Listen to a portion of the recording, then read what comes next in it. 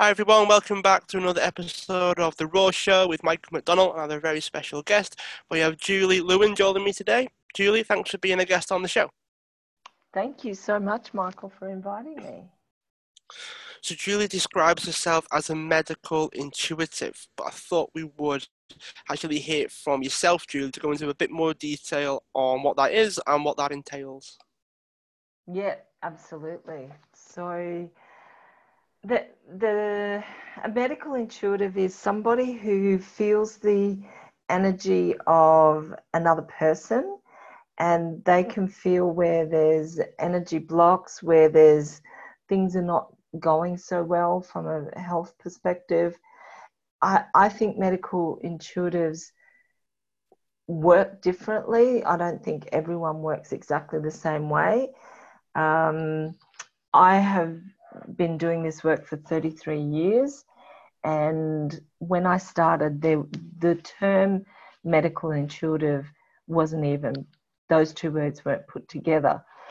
And how that all started was I was only 25. I had a 7-month-old baby, and my friend came to visit, and she could see that I wasn't traveling very well and that my marriage was a bit rocky. And she said, Julie, you're going to have this clairvoyant reading. I said, I don't think so. To me, that was like saying I had a date with the devil. It just was not in my realm of possibilities. And she said, no, you're going. I said, oh, no, I can't go.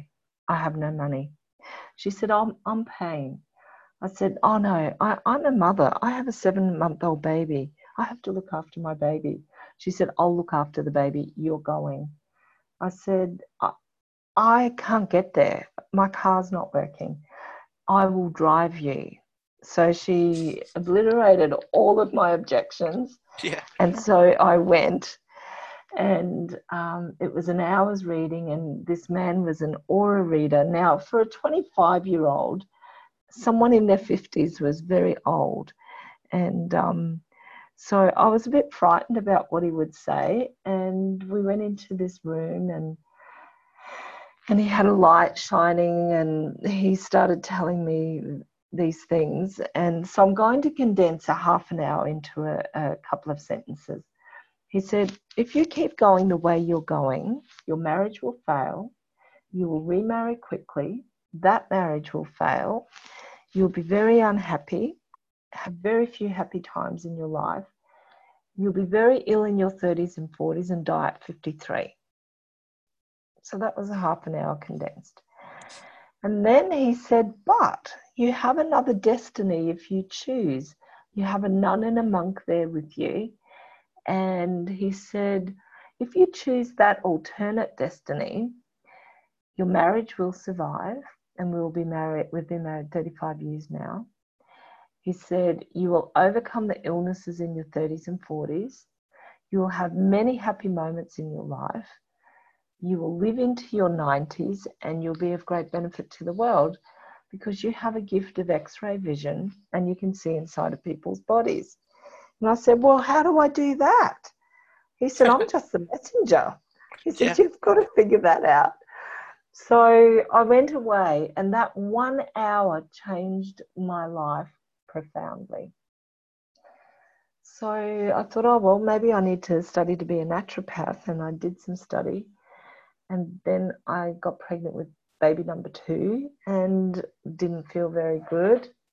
So I couldn't do the exams. I was so unwell. And so I gave that away after I had baby number 2. And I just used to lie in bed at night and say, all right, if you want me to do this, show me how. And then I started seeing visions. And then I thought, maybe if I travel inside of the body of the friend that got me to go, maybe I'll see something in there. And I could see an embryo pulsing. So I rang her up and I said, oh my God, you're pregnant. She said, no, I'm not. I said, yes, I can see it. I'm traveling through your body and I can see it. She said, no, I'm not pregnant. And then 6 weeks later, she rang and said, how did you know I was pregnant? And so that was the beginning of me getting a little bit of confidence that maybe I could see inside of people's bodies. And I just would practice on anyone who would let me travel through their body. And I just imagined that I was doing it. I don't know that I knew what I was doing, but I just followed my intuition and took note of what I saw. And then my dad came to visit, and I said, Dad, I can see inside of your body. Oh, right, okay. He was very skeptical. And so he went and lay in one room, I lay in another room, and I traveled through and I saw a few different things. So in the morning he said, well, what did you see? And I said, well, I saw this in your esophagus, and it looked like this grotesque octopus hanging off your esophagus. He just looked at me. He said, that's how the doctors described my hiatus hernia. I said, Dad, I didn't know you had one of those. And then I kept saying some other things that I did know about. And then I said, what about behind your right knee? He said, how did you know about that? Not even your mother knows about that. That happened in the war. I said, Dad, I'm just sharing with you what I saw. So he gave me some confidence that maybe I was traveling inside of his body. And so that night he asked me to go in again. And so I went in, and there was all this white stuff in his esophagus. And I thought, oh, I'm just making this up. I don't know what I'm doing. And I lost my confidence. So in the morning, he said, well, what did you see? I said, oh, Dad, I don't think I'm really doing it. I think it was a fluke. And he said, what did you see? I said, there was all this white stuff. And so I just painted it up your esophagus, and everything calmed down.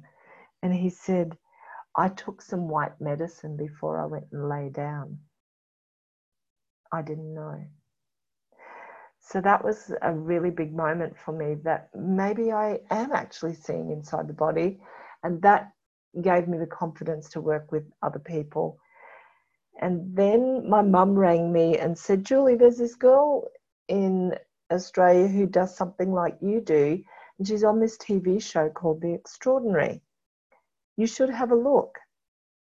So I did, and I thought, so maybe I do something extraordinary as well. So I rang the producer. And ultimately they sent a film crew to film me telling people in another city what was wrong with them. So they had a film crew in my room and a film crew in their room, and they filmed our conversation. And it was quite remarkable. And my phone started ringing. I was in the white pages, and my phone started ringing on the Sunday morning before it went to air, because there was an article in the newspaper, and it did not stop ringing. And there was 2 episodes in 1994 and then 2 episodes in 1996 where they tested me on camera talking to some people in America. So I was doing it across the other side of the globe, and that was remarkable as well. So those episodes are actually on my website, so people can go and watch those episodes. And they're quite interesting. So my work developed on from there. I thought that I needed to work with everyone who asked me. I didn't have any boundaries. I didn't have any teachers. I didn't know that I needed to conserve my energy for me as well. And so I ended up very unwell and was diagnosed with thyroid cancer in 2000. And by this stage, I'd gone out of the phone book because I was getting bombarded from all around the world. It sold to 22 countries in the world. And so it took me a few years to recover from that. And a friend of mine said, Julie, could you come and work with my friend? He's not very well. I said, Sue, how would he even know about me? She said, oh, I might have showed him the video from the Extraordinary TV show. And he said that, yes, he would like to work with you. So that started me on doing this work again for the public. And I haven't stopped. So I built a website in 2006 and started doing videos and had a radio show in America. And people just seemed to find me and I helped them. So that's kind of a condensed version of the last 33 years. And then I started being able to only see inside of people's bodies. And then I thought, I need to help these people as well. So I asked to be guided to help them. So over the years, I've developed over 100 healing, I call them templates, where I teach people how to heal their body themselves. And I if you can imagine, in the old days before digital, we Mm-hmm. used to put a camera, a film in the camera. We'd take some photos, we'd take the film out, we'd send it to the developer, they'd create the negative, then from the negative they created the photograph. So I look at the human body as the photograph, and the negative is like our metaphysical body or our holographic body. And so one doesn't exist without the other. Now, in the physical body, I can't put my finger through my leg because of the laws that operate in the physical realm. But in the metaphysical body, where our body is like a holograph, I can do things in there that are not bound by the universal laws in our physical body. So I've worked out a way where I can teach people to work in their metaphysical body and bridge the gap, like bridge those two realms or worlds, and have the healing actually impact in the physical body. For example, I had a lady come a couple of years ago and she was so crippled with arthritis that she couldn't close her hands, she couldn't hold her cutlery, she couldn't hold her coffee cup with one hand. Oh, She wow. found it difficult to get out of bed. She couldn't wash the dishes because she couldn't hold anything. She came and stayed with me for 2 days and I held her hands. I worked emotionally with her. I worked spiritually with her. And in those 2 days, we melted all of the arthritis and her hands became like a young woman's hands again. Wow. And I taught her how to maintain that by doing different things with her body. 2 years later, she still had perfect hands. But just recently, I found out from her husband that the arthritis has come back. But she had a challenge in her life, and I think that she may have stopped doing the exercises that I asked her to do. I don't know, I haven't spoken personally, but for 2 years her hands were perfect and she could use her hands just like you and I.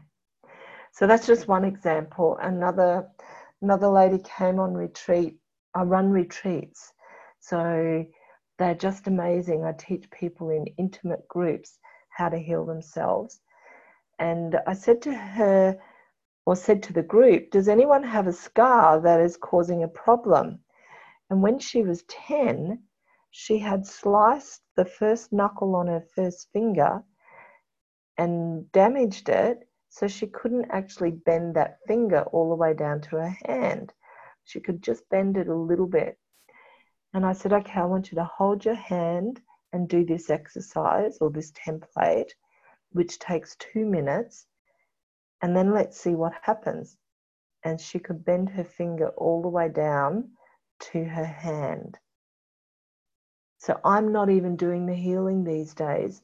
I teach my clients how to do that. And she just messaged me recently and said, Julie, my finger still bends all the way down. So we are remarkable healing machines. It's just a matter of knowing what to do. And that's what I teach people nowadays. And I'm pretty excited about the fact that people can heal themselves when they know how. It seems that we've got so much that we can talk about, and having a very rare situation whereby you've been doing this for more than 30 years now, there's Mm, so much that there's so much that you've probably seen develop over the years, or I'm mm, not allowed to say this for a while, but over the last couple of decades, yeah. is I guess the way that we describe what happens, the way that we communicate what goes on, what the effect is on ourselves, how Mm, do we talk about it with other people? How do mm-hmm, you explain it to people that are skeptic? I know I'm a very, very self diagnosed skeptic, but mm, having the ability to talk about it in such a way that resonates with different people. Like you mentioned, like seeing inside other people's bodies. Now, people listen to this, their eyes will probably roll, right? They're probably yeah, like, "Oh, here we go again," because I yeah. have had you're not the first person to talk about things like vibrations and the Mm, metaphysical side of things and epigenetics and quantum physics, and we have had the odd guest on that mentions these. They're almost like buzzwords. They're almost like mm, words that people tend to use to describe certain things. Now, to to people that haven't really got much of a clue on yeah. what these sorts of things do or what these words mean, it can be very, very difficult to describe it to someone without a particular language that they can, kind of mutually agree on certain things, or people start talking past each other because they're using different language. This is the type of situation, this is the type of um, circumstance that is very, very difficult to actually get across in the right way. It's very difficult to actually put your point across in a way that the other person understands.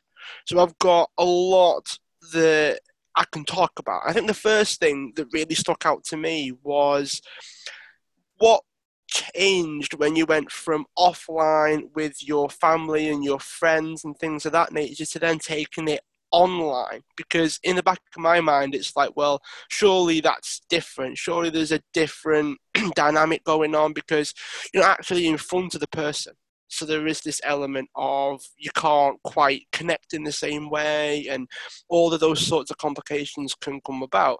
But what's the difference between offline and online? That's an amazing question, Michael, because I had to change everything that I did.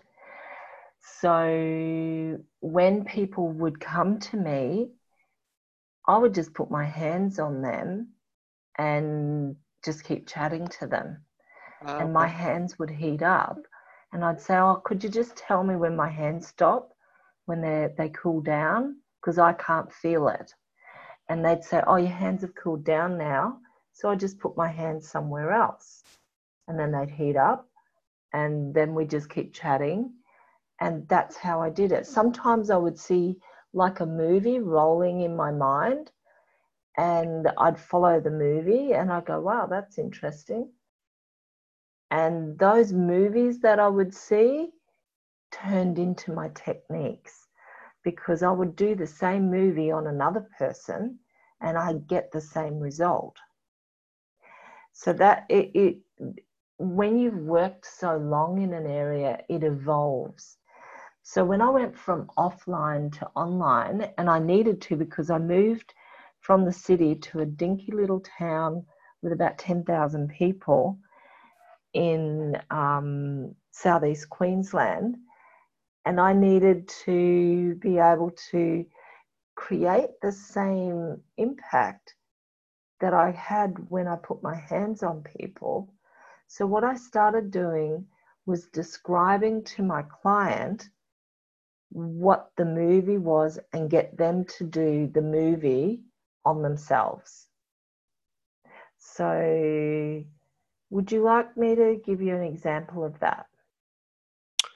Yeah, I mean, I think it's worth going into a little bit of detail on that before we dive into the language and the things that we probably use to describe these sorts of things. So yeah, start with the example first. Okay, so for example, what I found was that people, um, when they have a scar, the scar goes tight, and sometimes that can inhibit your movement. So what I would do is get my client to put their, and anyone listening to this can do this if they've got a scar that's tight. Put your hand on the part of the body that's got the scar, and then take 3 deep breaths, one at a time, obviously, and gently release. So you suck your abdomen in on the in breath and just let your abdomen out on the out breath. So you've done 3 deep breaths. And then imagine in space 20 hamburger buns stacked on top of each other. No meat patties, just the hamburger buns. And then turn the top hamburger bun into a hot dog bun. And then turn the next one into a hot dog bun and put it vertically underneath. So do that with all of them, and you end up with a long string of hot dog buns. And then imagine that you're at the top of the first hot dog bun, and you tap a magic wand, and emerald green light comes through the long string of hot dog buns. And when it comes out the bottom, you go back up the top, tap again, and bright white light comes all the way down through the string of hot dog buns. And then there's an alchemical flash, and you're back in your body and in the room. Now, when we do that, that scar softens and it appears that it blends back into the physical body. And people say to me, oh my God, I can't even feel it now. I can barely see that scar. So when you get hundreds and hundreds of people saying the same thing, then you kind of get the idea that it is making a difference. And people with adhesions in their abdomen or after surgery, they couldn't bear to have their abdomen touched. They do that technique and they can put their whole fist into their abdomen because there's no pain. So they're the sorts of things that I started developing and teaching people. Awesome. Did you have a particular way that you would describe what you do? Because there is this element of language being the main barrier. So again, you don't really have to imagine this because I am definitely one of those skeptic people of pretty much anything, I guess. And you're always skeptical when you first start. You're always like, well, does it Yeah. work? You probably get that with everything until you understand what goes on and what happens. So you can pretend that you're talking to someone else, but realistically, you could probably use me as your little Yeah. subject as well. If someone was skeptical, what would you actually say to them? Because you can mention things like the abdomen case and the idea behind relieving the scars and things like that, but it's hard for people to understand that what you did was the thing that did it. Like your technique was the thing that cured it. Because I mean, I'm not saying that's me, but I'm saying that there are a lot of people out there go, oh well, that was just as simple as this, and the other thing, and they use their own like cause and effect like mechanism to try and justify what actually helped that person. That they use, oh well, it wasn't epigenetics or it wasn't quantum physics, it was this, that, and the other thing instead, and they sort of use their own thinking to back up what happened. Yeah, they did. They did actually use their own thinking to create the change. So my work is creative visualization and spontaneous visualization, but it's specific creative visualization. And when I work with someone, I work specifically with something that's going on for them. And They get their evidence. Now, whether it was my specific technique or just simply their mind, it doesn't matter, because they created the shift, they created the change. So my work is all about inspiring people to have the faith that they can create shift in their body themselves. And I don't get skeptics coming to me. I get people that are desperate, and they're looking for hope that they can do something to improve their life. And so I actually don't feel that I need to defend myself or justify what I do. And if somebody says, well, I don't believe you, or I don't think that will work for me, I just go, well, that's fine. It's not the job of somebody like me to prove to a skeptic or to convince a skeptic that what I say can happen will happen, because oftentimes a skeptic is determined not to be convinced anyway. So I invite people to have the experience for themselves to see if they have the ability to focus their mind themselves on their own body and create change. Yeah, I would I would completely agree with that, because obviously you can do the best service that you can. You can provide this skill or this art or whatever terminology that you would probably call it, and they would still like try to justify it by other means. They would still think that it's something else other than you doing what it is that you do.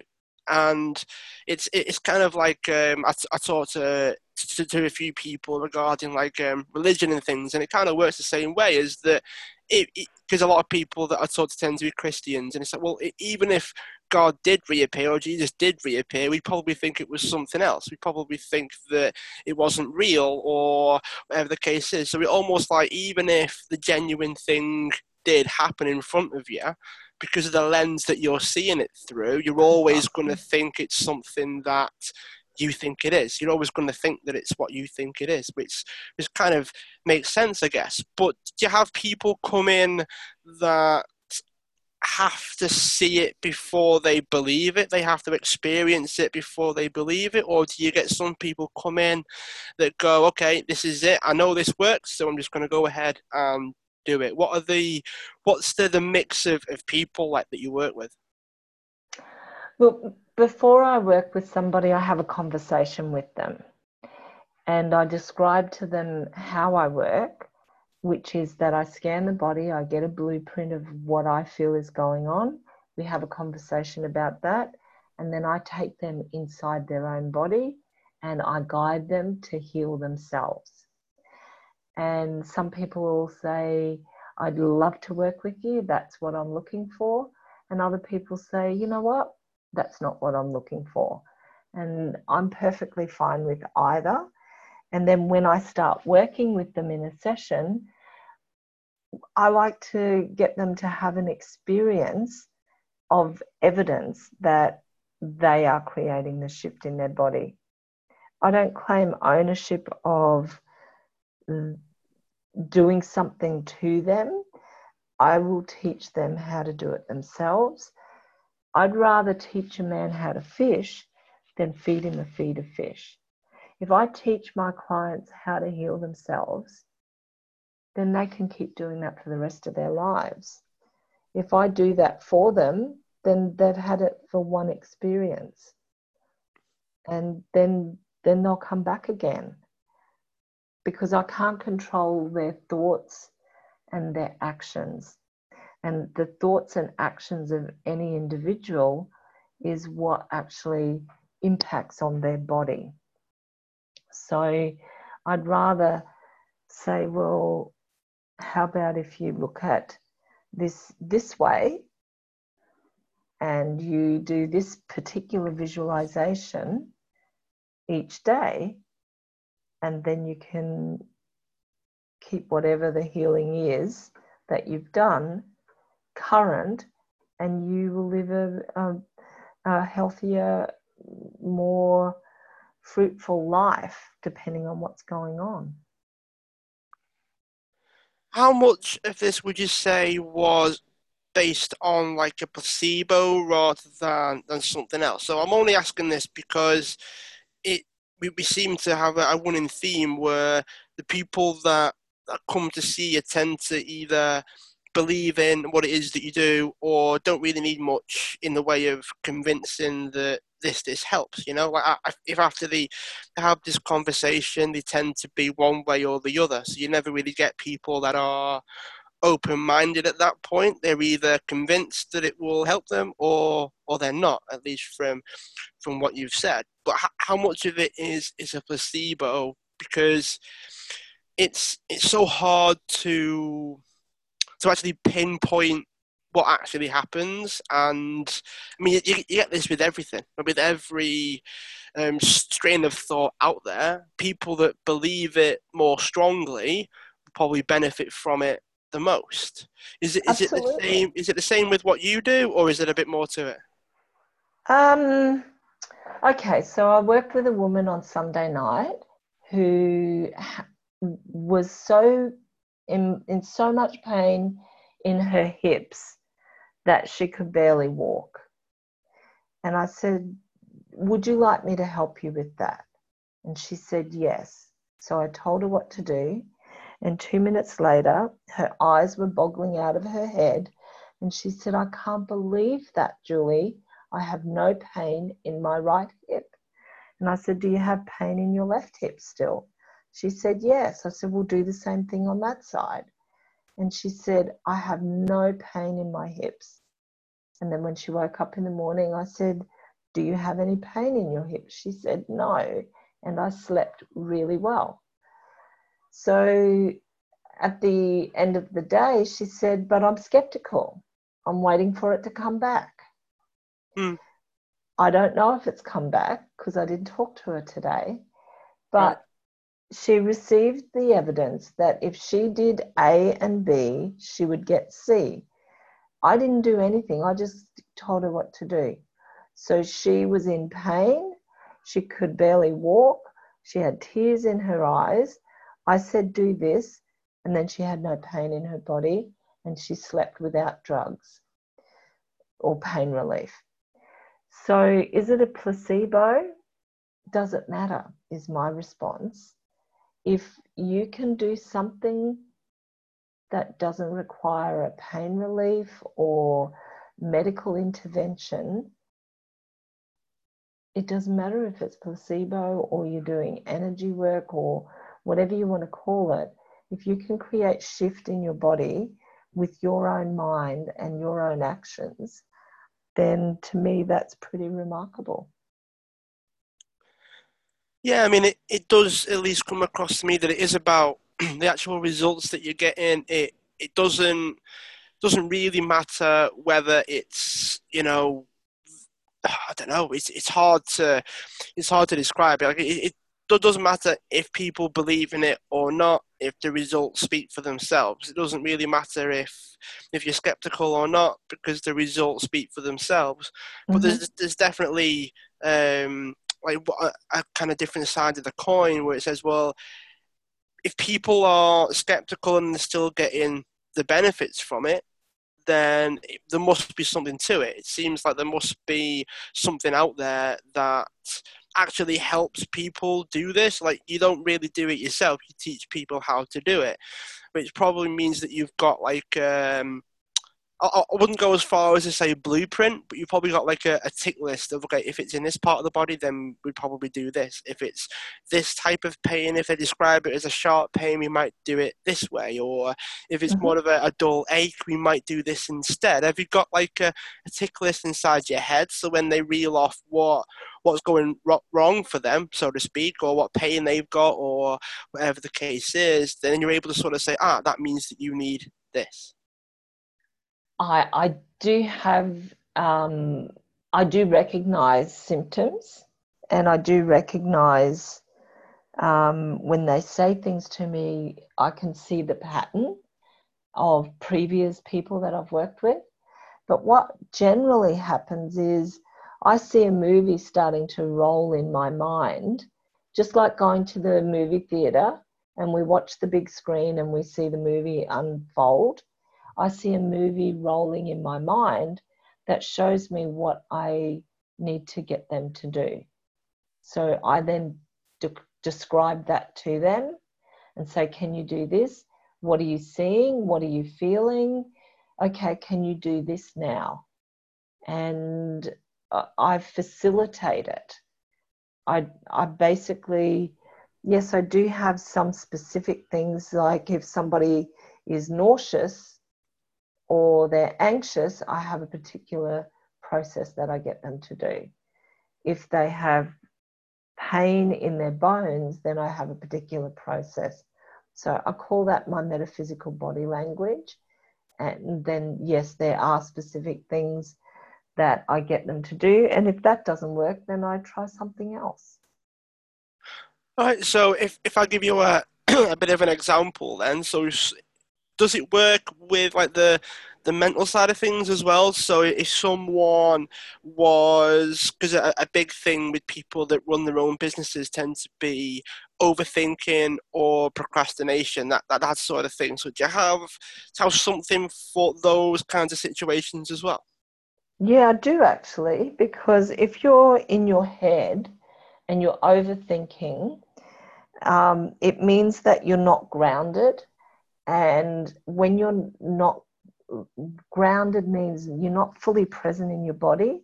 I actually get my clients to go and walk barefoot on the earth for 15 minutes. And if you're overthinking and procrastinating, then often what I find is that you're not taking enough time for yourself. So you're using the procrastination to go and do anything else but that thing that you are saying to yourself, I need to do. And look, I do it myself. When I started my academy last year, I got so far along and I just couldn't finish it because I wanted to be painting. And so I said to myself, I was holding myself to ransom and I was saying, okay, Julie, when you finish that module, you're allowed to paint. But all I wanted to do was paint. So I couldn't motivate myself to finish that module. And I would be cleaning the cupboards out. I was going and visiting people. I was phoning friends. I was doing anything but finishing the module. Yeah. So in the end, I just said, right, I'm not working this weekend. I'm painting. I painted 3 paintings on the weekend. And guess what? Monday and Tuesday, I finished my module. So I actually did that thing for myself first, and then I was able to do the work. So I would say to people who are procrastinating that you need to actually reward yourself first. Do that thing that you really need to do to relax, get grounded, get in your body, and then you'll be able to do what you want to do. So for someone that is listening, they might think, well, surely that's just giving in to a certain extent. Like if you're telling yourself, well, I would rather paint and talk to people and read through the cupboards and draw rather than do this module, there are people that actually don't listen to that, and there are people that will like try to push through it and still try and do the module. And then there are people that are doing the sort of thing that you mentioned, which is well, sometimes you've got to do that first. Sometimes you've got Mm. to almost give in, I guess, to the procrastination, and then you're then able to go ahead and do the thing that you feel that you need to do. So how does that fit in with what we've just spoken about in terms of the metaphysical side of things? So, in terms of to get something done and to do it really well, we need to be in flow. And that's another buzzword that's flying around the bridges at the moment. Mm-hmm. We need to, what I find is if I force myself to do something and I strategize and I try to basically fit a square peg in a round hole, it doesn't work for me. Now, there's other people that works for, but if I'm procrastinating about something, for me, energetically, something's not fitting. Something's not right for me. So I can only speak for me, but I work with clients. I do business mentoring with them. And I say, if you're procrastinating, get in your body, get grounded, and do something for yourself. Now, cleaning out the cupboards is not doing something for myself. That's me procrastinating. So it's about learning what your procrastination actions are, as opposed to doing something for yourself that is refilling your vessel, refilling your energy reservoir as such, so that you feel the joy and the excitement and the that sense of achievement when you do that thing as an entrepreneur. You absolutely have to have balance. And what I find, because I work with a lot of entrepreneurs, and what happens is they entrepreneur 7 days a week and often 12 hours a day, and they've got no life.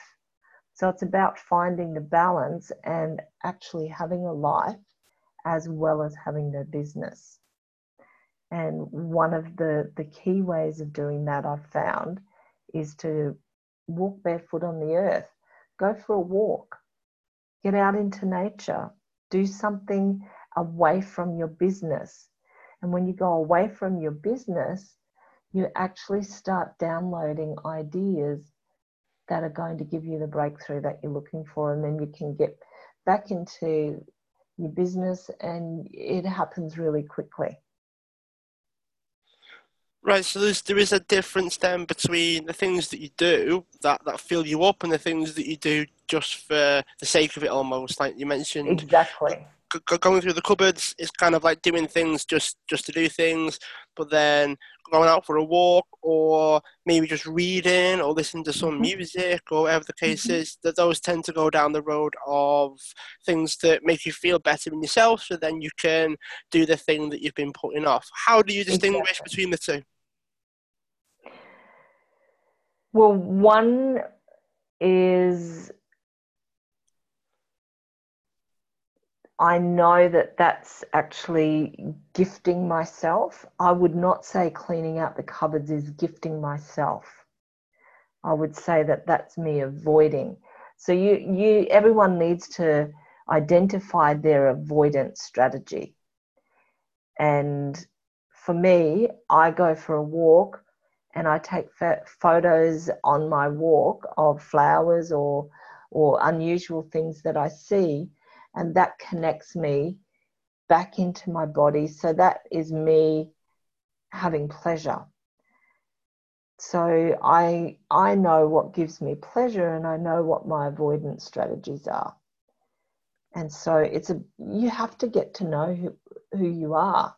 You have to become conscious of who you are and what you do and what your patterns are. And that's a daily, monthly, yearly thing about getting to know who you are. Yeah, definitely. I would completely agree with that because we do have our like go-tos almost. Like we've got things that we Mm-hmm. always seem to do when we're putting something off. We always have something that we always seem to do when we're in a a good place. So when we are productive, we seem to do X, Y, and Z. And you're Mhm. right, it does tend to show up in patterns and things that we just always seem to do. Because despite how much we try and fight it, we are creatures of habit, aren't we? Like we always revert back to our training, so to speak, and the things that we know work. Which is it's interesting that you mentioned that because it's kind of our running theme, I guess. Everything from how do you explain things to a skeptic about what you do and how to have those sorts of things. But if they're trained a particular way and they're wired a particular way, then it can make things that little bit more difficult. In explaining stuff to people. Well, yeah, I mean, it's just from what we've said. Like, if someone's always had this experience whereby things have to be like seen or felt or whatever, and then they believe them, like as someone Yeah, has to experience it before they're then prepared to believe it. But anything that they've not experienced, they they don't believe because of that reason. It's going to be hard for them to grasp a few of the concepts that we've spoken about. But it all comes back to what you said before. Like we are wired a particular way, and that's right. Yes, absolutely. it's just a completely different way of doing things. Yeah, and everyone has their own unique way because of their filters and because of their previous experiences that lead them to their decisions and how they see the world. Everyone sees the world differently. Yeah, for sure.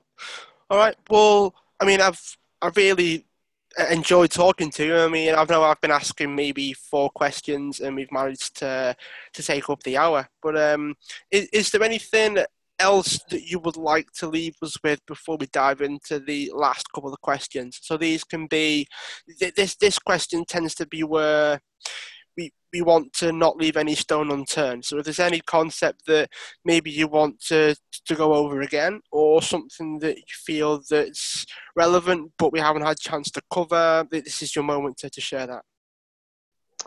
Okay, so I guess what I would like to share with your listeners, and I gather that a lot of them are entrepreneurs, is that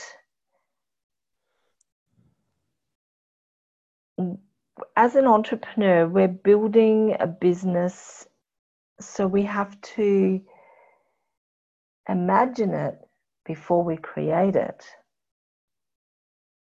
And we keep moving along that way. We have a dream of building something and then we bring it down into the physical realm. It's the same with healing our bodies. We dream it or imagine it, and then we bring it down into the physical realm. So I guess that the last thing that I would say is believe it and you'll see it, by famous words by Dr. Wayne Dyer. Believe it and you'll see it. Last couple of questions for you then, Julie, and Mm-hmm. I thought we sort of do a more of a quick fire round, so to speak. So, you Mm-hmm. got any books or resources that you'd recommend for our listeners? Do you know, I really like the Celestine Prophecy series by James Redfield. The concepts in there are really inspirational in terms of the insights that help us to know ourselves better and to tap into maybe more of our inherent intuition and gifts to manifest.